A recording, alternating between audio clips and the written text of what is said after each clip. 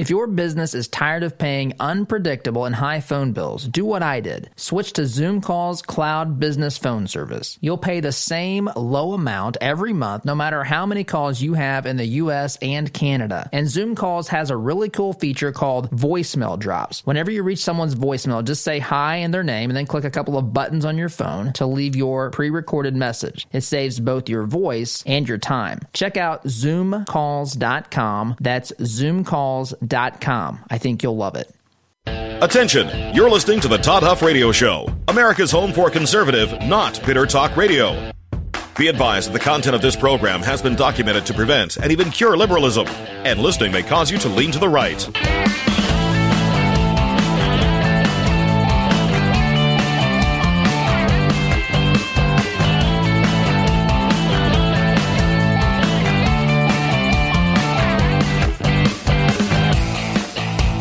Here's your conservative, but not bitter host, Todd Huff. Well, that is right. You are listening to the home of conservative, not bitter talk. I am your host, Todd Huff. Email me your thoughts, questions, opinions. You know, I'll even accept your adoration and praise here. Todd at ToddHuffShow.com. And, you know, as usual, I have a list of things here to talk about, and sometimes I make a game time decision here. Excuse me. I just want to mention this in passing. Which state is this? It's Wisconsin, I think. Wisconsin. I saw this in the Epic Times. So I have a 11-year-old, a 9-year-old, and a 6-year-old son, daughter. That live in this house with us still. We've not released them into the world or kicked them out, although there are certainly days. I'm kidding.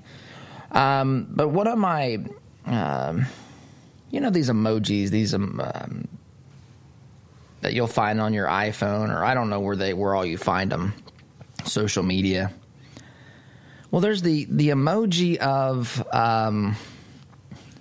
Well, let's just put it this way. One of the Wisconsin recount officials in Milwaukee, it's a county clerk, George Christensen. I haven't checked on the party affiliation, although I'm certainly leaning one direction on this one. So he thinks that the emoji that is the little smiley face on the human excrement the poo, if you will. You know, the little poo emoji. I don't know how to say this politely or whatever, but they printed those out on wristbands for the poll workers.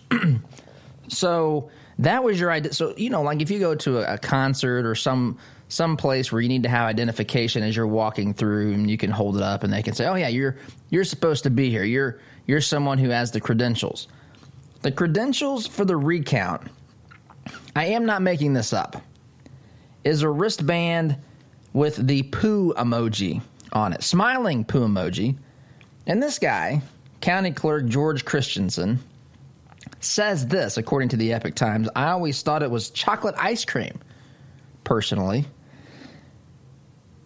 Wisconsin Center is our vendor who handles all the logistics. So they are the vendor that created the wristbands, the credentials. Think about this. This is a state-sanctioned event, a recount in Wisconsin. This company, Wisconsin Center, says, I got an idea. We're going to give everybody credentials with the poo emoji on it. What? So they're walking around. That's how you get in and out of these places. You have the poo emoji on your wristband. And it's not just one. They're probably, I don't know, three-quarters of an inch, maybe close to an inch, each one, all the way around the wristband, the little paper wristbands. He says they probably are just pulling what they have in stock because this is the first opportunity they've had to be open in quite some time through the pandemic. So we got poo wristbands being handed out. And by the way, they also found 386 absentee ballots discovered We had been assured, folks, we've been assured multiple times that every vote has been counted in all these states. Every single vote. They know it. There's no sense in having a recount. There's no way they should have an audit. We've been told, in fact, this is the most secure election in American history. This is it. By the way, if you want to make my spidey sense go off, tell me that this is the most secure election we've ever had. Because that is living in complete and utter denial. And you don't even have to believe anything about Dominion, Smartmatic, any of that stuff yet. Although Sidney Powell, according to her friend and fellow attorney Lynn Wood, who, by the way, I would encourage you, if you are on Twitter and you haven't followed Sidney Powell and Lynn Wood yet, I encourage you to do that. But Lynn Wood said that Sidney Powell is filing suit today in Georgia.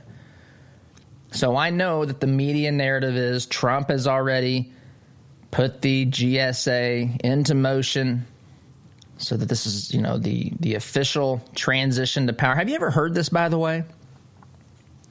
It's Todd, I haven't heard of it before, because normally presidents concede, or people who lose elections concede. We've never been privy to the behind the curtain look at how the government functions. So that's why this came up. No, this came up. This whole GSA thing became a point of kind of a check mark, so to speak, on the list of people to prove to you that Trump is basically done and throwing in the towel whenever he tells the GSA to begin letting Biden sit in on briefings or whatever.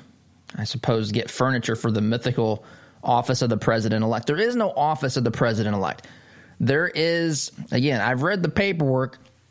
You can refer to someone as the president-elect. It's not an office. There's no power or authority. There's a transition process whereby you come alongside, or you're kind of mixed into the briefings and intelligence and just some of the logistical stuff that allows you and your team to get ready for the next, presumably your term.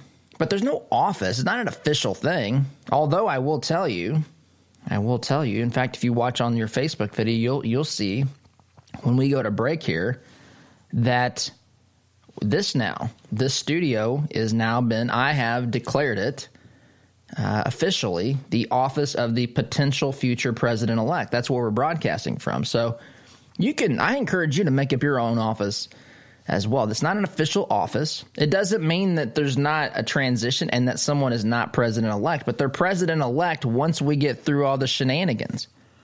Once Trump either concedes or not.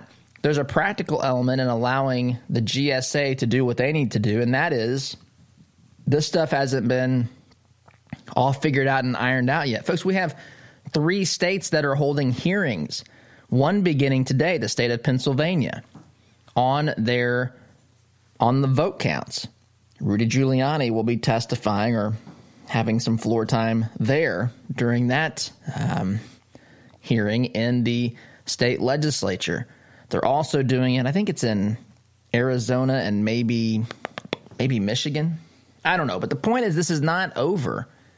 And just because Trump gives the GSA authority to allow Biden to do this, all that means is, it is the responsible thing to do at some point, right? That is certainly a possibility that Biden is president-elect, he will be. But there's a lot of stuff that's still hanging in the balance out there. And this Sidney Powell lawsuit is the first I don't want to say the first, because you have you have 2 different paths. You have the path that the official Trump team is taking, Rudy Giuliani, Jenna Ellis. They are taking the path that says executive branches in states, either through the bureaucratic groups of folks that are working in what I'm really coining as the fourth branch of government. Some of the bureaucratic state is so big that it's not even in many cases really even reporting to or under the authority of the executive of that state.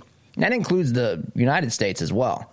You heard Sidney Powell make the allegation that the Department of Justice is going rogue, and that Bill Barr and Donald Trump are, that there are people out there deep within the Department of Justice doing their own thing, just in many ways subverting the authority of those at the top. But this happens, I think, in states as well. So you had state bureaucrats or even folks that are part of the executive branch or whomever this is what the Trump team is primarily arguing. They changed the rules for Election Day without going through the proper channels. Turns out, surprisingly to those who don't know anything about how the United States government is supposed to function, whether they be the federal government or state governments, but it turns out laws are made in the legislature. Turns out those videos you saw in elementary school with how legislation is made, they're actually right. Right? It's written in one house of Congress. The identical legislation must be voted upon and passed with the majority in both houses, and then go to the executive, the president, in the case of federal legislation, and get signed into law. And then you've got this supposed third-party arbiter, the Supreme Court or whatever court that is, that actually interprets that law should there be some dispute as to how a law should be applied in a particular case. And in those instances, the court is supposed to look at the law, and they're supposed to look at the Constitution, and they're supposed to hear arguments and decide based upon how the law was written, what the Constitution says, the intention of the founders. This is where originalism comes in. This is why it matters. The only thing that really should matter is not political affiliation. If someone is truly committed to interpreting and applying law as written and as intended, it shouldn't matter their political affiliation. It matters their judicial philosophy. And that's why when we've got Supreme Court justices who say it's okay to cite foreign law and things like that, we've got a major problem. But anyway, that's how this is supposed to work. But see, the Trump team says that's not what happened. And it's, as a matter of fact, not what happened. People just arbitrarily extended deadlines, and then courts heard these cases in many instances, and they said, absentee ballots can be received up until whatever date, never passing the state legislature, not a law, which also brings up the whole COVID stuff. These COVID rules are the same way. There's not been any laws. Well, I can't say any in this vast nation, but these are governors acting with authoritarianism, imposing fines, peeping in windows of your Thanksgiving dinner this weekend or tomorrow, starting tomorrow, if you and your family are doing that, peeping in the window. How many people we got in there? Are they socially distanced? Are they wearing a mask? Did they bring their own food and drink? I mean, what is this, folks? Oh, Todd, it's all for the public safety. How are you going to enforce this? And why is it their prerogative?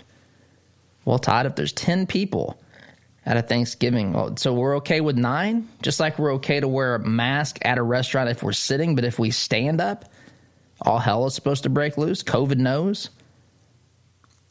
COVID knows, right? It's insane some of these things we're subjected to. This is the promises of a bureaucratic state, utopian society. These things they don't add up. Well, Todd, we got to do something. Okay. Well, how about we do it through the legislative process instead of just one man or woman's personal desires and thoughts on the matter? This is how we get Gavin Newsom attending dinner parties while telling everyone else in California they can't even go and eat outside anymore. This is how in this state we get Governor Holcomb shutting down the parks, but oh yes, he and his family can go and stay at the governor's residence in Brown County, while the rest of us are not allowed to see a state park. Why? Who says that? The governor. Well, that's convenient. Anyway, the avenue the Trump team is taking is the avenue of saying that these elections, they've extended deadlines, they've changed the rules these states have changed the rules for receiving absentee ballots. They've changed, again, the deadlines for receiving ballots. They've just all sorts of requirements. They have, in some cases, the Trump team says Democrats were allowed to cure or correct their ballots. In other states or in other parts of that same state, Republicans were not. So this is unequal protection under the law. The law is not being applied fairly and consistently, especially as it pertains to an election. On and on this goes. Those sorts of technicalities, and I don't mean that in some sort of flippant sense, but there's rules to an election, and a lot of these things are written right there in the law in black and white. Ballots must be received by 8 p.m. on Election Day, or whatever the time is. Okay, so why are we counting ballots that were received on November 4th then? Why? Well, because somebody said that they should. So that's the Trump team's official argument. That's what it looks like around the country. And then Sidney Powell is looking at releasing the Kraken. Sidney Powell is looking at going after systemic, wide-scale voter fraud. She's looking at Dominion, and I've not seen, of course, the lawsuit yet that she's supposedly about to drop in Georgia. But according to people, Jack Flynn tweeted this out late last night. I'm sorry, not Jack Flynn. I'm looking at the wrong tweet here. An individual that saw heard what's going on in Georgia, Brian Cloudis, Sidney Powell retweeted this. He writes, "I'm shook. Tonight I had dinner with a close friend who was in Georgia with the Trump team observing the counting of ballots. What she observed is so wrong I can't even comprehend. She is one of the affidavits. Sidney Powell is now filing tomorrow in guess what state? Georgia." So, and Sidney Powell retweets that. I think we're about to see what Sidney Powell's Kraken looks like, but assuming the media lets us do it, you're going to have to follow. That's why you got to follow Sidney Powell, Lynn Wood. That's the only way probably to get some of this information, because the media narrative is Trump is basically bowing out gracefully and quietly. He's waving the white flag, and these lawsuits are just kind of a last-ditch effort. But in reality, there's real problems here, and we're about to see the level of proof that Sidney Powell and the Trump team can come up with. So that being said, a lot going on here, but got to take a time out. Now, I want to shift gears next segment. Excuse me. I want to shift gears next segment and play an interview I had with a gentleman named Matt Lamb. He is the assistant editor at the College Fix, and we're going to do this on a regular basis now. But he's, the College Fix basically helps or trains folks to be journalists, which is a shocking concept in 2020, and to basically expose some of the bias that we see on college campuses against Republicans, conservatives, and dare I say even Christians and so forth. So I want to play that interview and share that with you. Some of these things you'll know, some of these things might still be shocking. But this battle that we're fighting, we're dealing with fraud and just bad people at a lot of levels, including in education, including in folks that are in charge of elections and folks that are trying to corrupt the system, people that are fraudulent. Voter fraud is a real thing. So we're fighting this battle on multiple fronts: education, the media, and now apparently how governments are handling elections as well. So quick timeout is in order. You're listening to Conservative Not Bitter Talk. I'm your host, Todd Huff, back here in just a minute.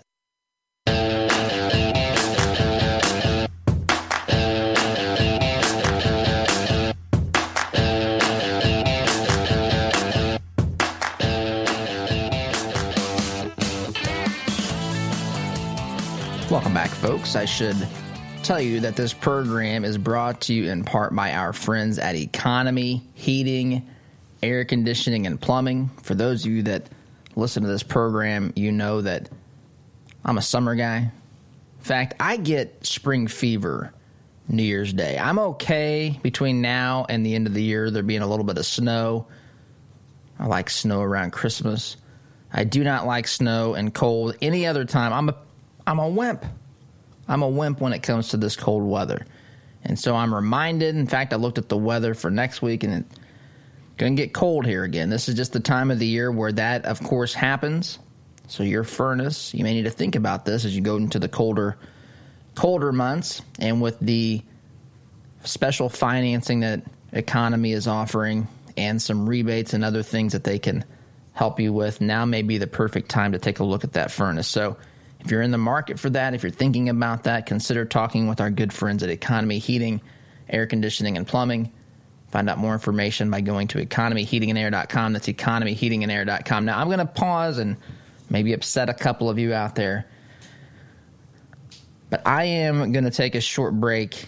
This is going to be a short segment here, and then we'll do the interview with Matt Lamb after this next break, because it's about a 13-minute interview, and I don't want to get too far off the beaten path. But I did want to mention a couple of things here as we're talking about the battle that we are facing in this country when it comes to reclaiming it for constitutional conservative principles and values.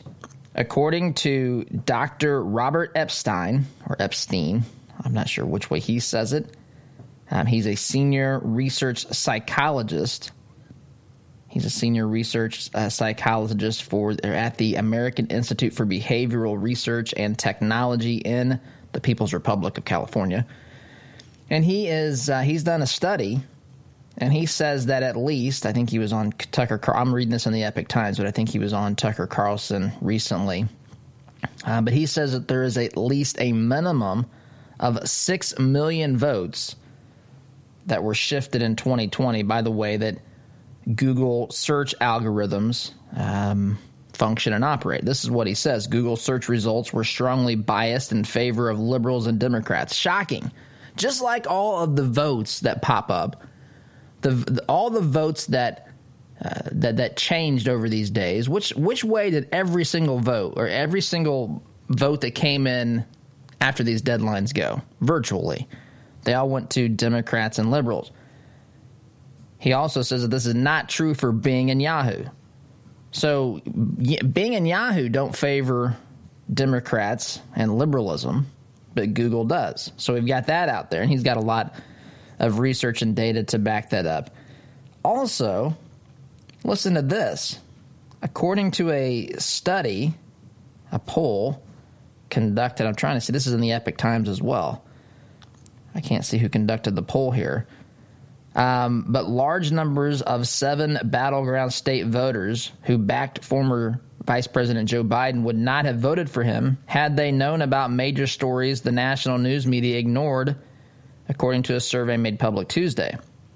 What does it have to deal with? Well, Hunter Biden's dealings with officials and firms in China, Ukraine, and Russia would have prompted a whopping 9.4% of those surveyed to change their vote. 9.4% would have changed their vote had they known about that. So we've got the media, we've got Google, and we've got education. And Matt Lamb's going to tell us about that after the break. So sit tight. We'll play that interview when we return. You're listening to Conservative Not Bitter Talk. I'm your host, Todd Huff. Back in just a minute.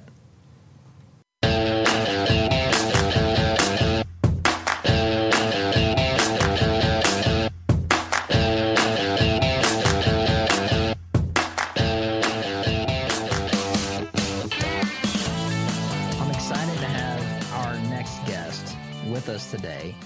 He is with the College Fix, and for those of you that listen to this program for some time, you'll know that I've had experiences in college with professors and all sorts of crazy things. Of course, that was 100 years ago. Matt Lamb, our guest assistant editor at the College Fix, is here to kind of shine some light on what the status of education is today, and as it pertains to the things that students are being taught and just some of the problems there.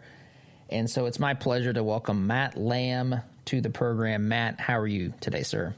Good. Thanks for having me. Well, it is my pleasure. And, my college stories go back 100 years ago. So you're in here every single day. You see some of the crazy stuff. You report on this. Kind of explain quickly, number one, what does the College Fix do? And then we'll talk a little bit about, I guess, some of the things that you're seeing in the state of higher education in America today. Sure. So College Fix, and certainly I'd encourage everyone to check us out at collegefix.com, sign up for our email list. We're on Twitter and Facebook. So we are a right-leaning news organization, and our main mission is to train basically the next generation of reporters. So we have a team of editors who have journalistic experience, and then we have student reporters that go to colleges across the country that we train in investigation, public records requests, basically all of the essential parts of journalism. And to clarify, when I say we lean right, what I mean is it's certainly in the issues we take on, the issues we cover. I think we're more likely, and we'll talk about this, I'm sure, to cover aspects of maybe coronavirus or diversity or racial issues on campus that other news organizations won't cover. But we do train students to, reach out for comment, try to get the whole story, link back to legitimate sources. So we are certainly a very legitimate and professional news organization. Well, this is something you and I have discussed. This is near and dear to my heart. As I've said before, there's some things that I experienced in college a long time ago, and you've experienced them recently. I had a professor that wouldn't grade my paper in college, opinion paper, by the way. I cited the Bible. He told me I couldn't do that. I had a professor say that Christianity was a good idea until it got all effed up. He said that in front of the whole class. I mean, I got several stories, and then it was me oftentimes versus the class when I did a semester exchange program at American University. I guess paint the picture of what it's like on college campuses around this country for conservatives or people who are Christians, traditional values folks. What's life like? What are they subjected to on college campuses today? Sure. So for one, we know there's plenty of stories that we've covered about conservative speakers are brought in and they're shouted down or they're declared a security threat. Lately, it hasn't been that much of an issue just because you can't really do that many events on campus. But that's one issue. Really the big issue that I think a lot of students are going to face now is the way that universities are, because of different things, including the horrific death of George Floyd in May, universities are all kind of doing this thing where they're trying to almost like rush to find examples of racism in their history. And what that means is that a lot of academic departments seem to be focusing on how can we, show that we're not racist. And a lot of the stories we cover, it's very tenuous. It's right. So if a university is 200 years old, the probability that they had someone teach there it was racist is, 150 years ago is pretty high. We just had a story, I believe it was yesterday, about the University of Minnesota's forestry, I think it was the University of Minnesota, the forestry department at a university was accused of being too white. I saw this. And it's like, what does that do? What does that do for racial justice? And there are very serious issues of race and policing that need to be discussed, but, you have to wonder, like, what does that actually do to help people? What does that do to advance, the issue of justice? That you bring up racism on race and racism on college campus. That race has always been an issue my entire life, and there's multiple ways of looking at this. Of course, there's the issue of racism itself. Of course, there's racism that exists. No one's denying that. Then that leads into the discussions of systemic racism, but now we've gotten to that point where I think maybe of all the issues, and I defer to you, but I think the issue of race may be the single greatest, has changed more than any of the other issues on college campuses than when I was a student at Butler University, say 20 years ago. I feel like this may be the issue that's changed the most. I mean, there's crazy stuff happening. People apologizing, for being white, having white guilt, student groups that are literally, or students that are requesting black-only spaces, all this kind of stuff. Maybe talk about some of that climate and some of the things that you've seen on or reported on regarding race on campuses. Sure.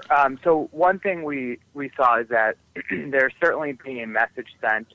I'm not going to say at every university, but it seems to be at a lot of universities of there is one correct way to think about race and to talk about certain racial topics.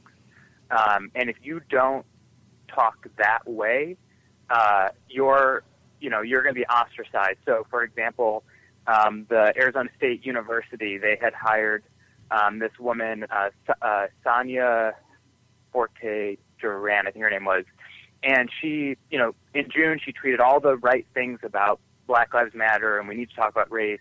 And then she tweeted something along the lines of, you know, our hearts go out to all the families who have suffered from racism, and we have to support the good police officers, something along those lines. Mm-hmm. And that was one reason that was used to basically force her out of, she was going to become the new dean of the communication school. Incredible. Force her out because she just said, hey, there are good police officers. And this was part of her overall comment saying, like, yep, I agree we need to talk about these issues. Yes, I agree there's issues that need to be addressed.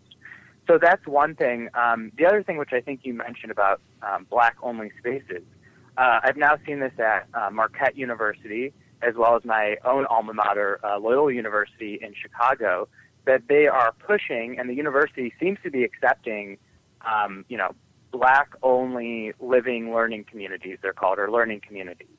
And these traditionally have been, maybe you're very interested in environmental issues. So you're in a residence hall, but you're in like a learning community where you discuss topics about the environment. Maybe you do service projects, you read the same book or something. But they've been pushing for these black-only living learning communities, which obviously is just segregation by a different name. You know, black-only is segregation. And so that's one thing.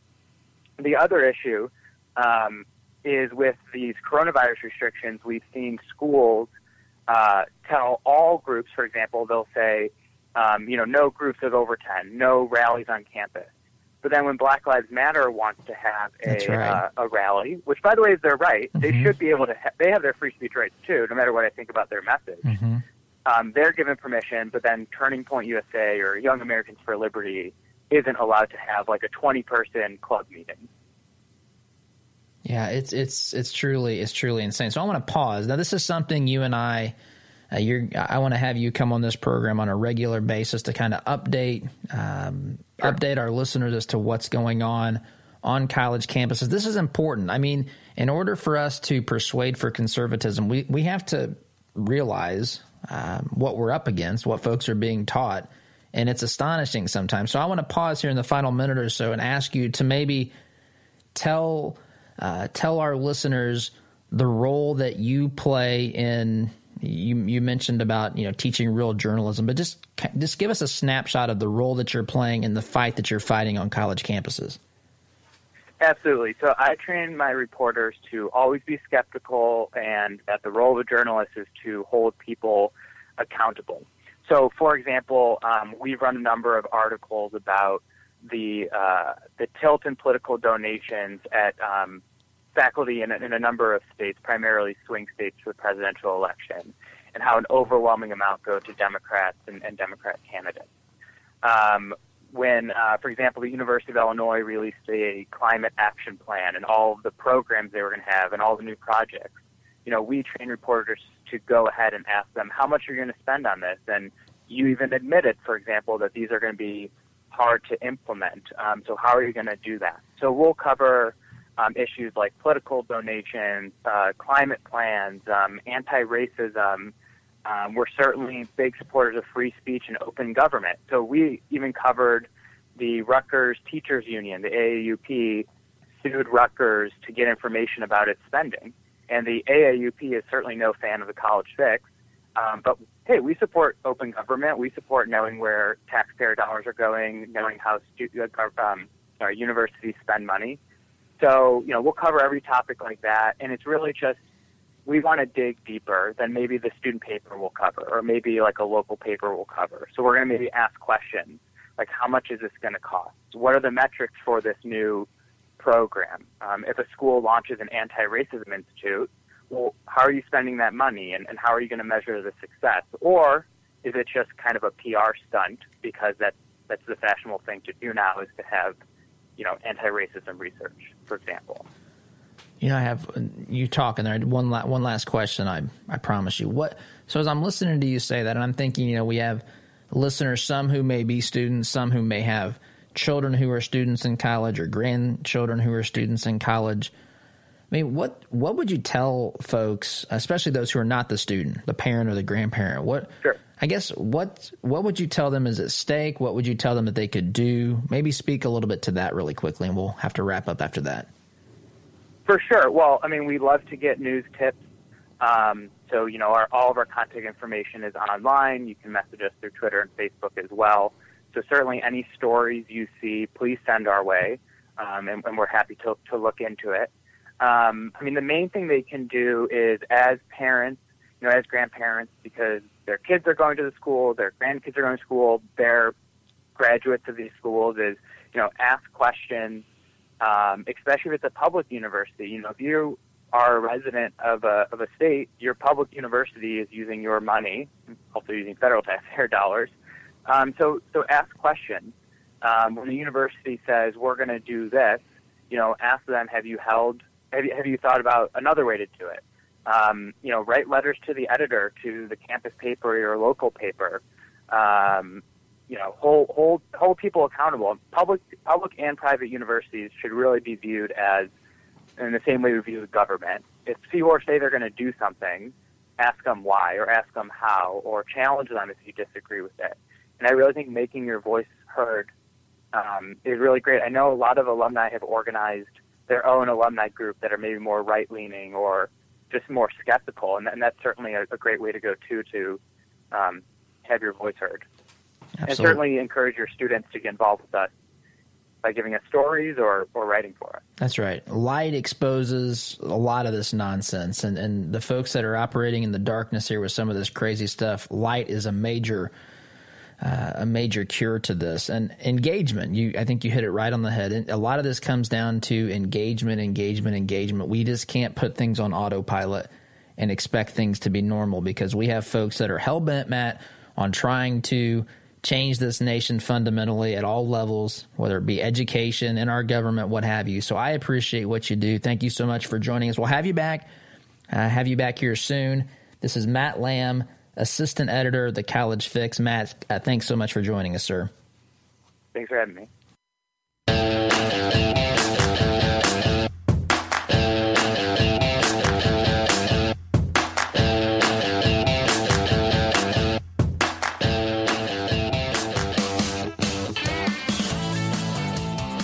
Welcome back, folks.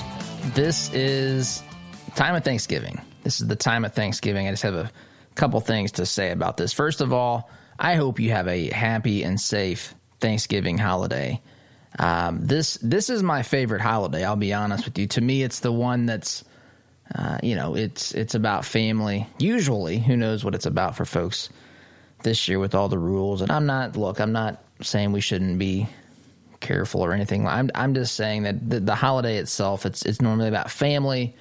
It's about some great food. It's about a great historical moment in the history of this nation. And I hope that you are able to pass along the gratitude to your children and grandchildren, the gratitude to Almighty God for allowing us to be a part of this, the greatest nation on the face of the earth. And why is it the greatest nation on the face of the earth? It's not, again, because of our genetics, our DNA.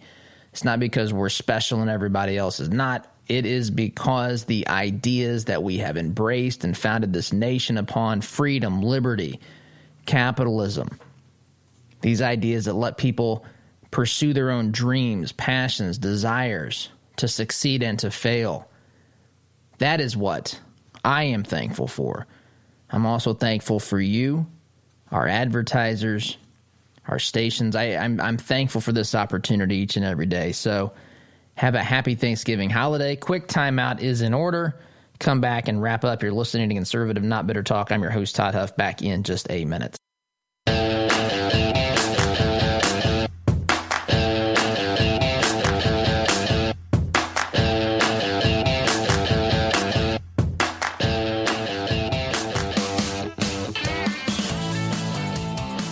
Yes, folks, I believe every word of that. I believe that we do live in the greatest nation on this planet. I believe that we have a lot to be thankful for. We have a lot to be concerned about. In fact, I would say to my Christian brothers and sisters out there, if you haven't already begun praying for your nation, praying for this situation with recounts and whatever else we're dealing with here, lying and deceit, I pray, I hope that we all join in praying for truth, and justice.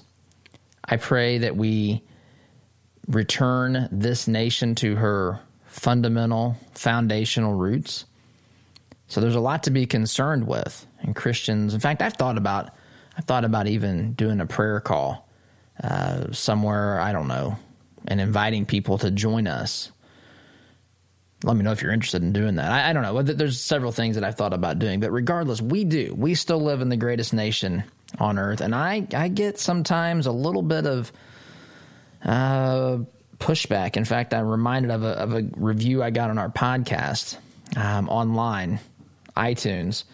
This was written by a liberal, and he wrote something to the effect of, if you are a liberal, you will roll your eyes a lot.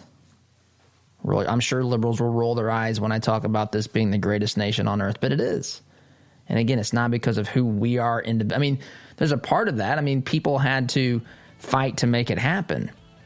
And those people have dotted the landscape of American history for a long, long time. But this is the greatest nation on earth. Happy Thanksgiving. God bless you all. Thank you so much. SDG, take care.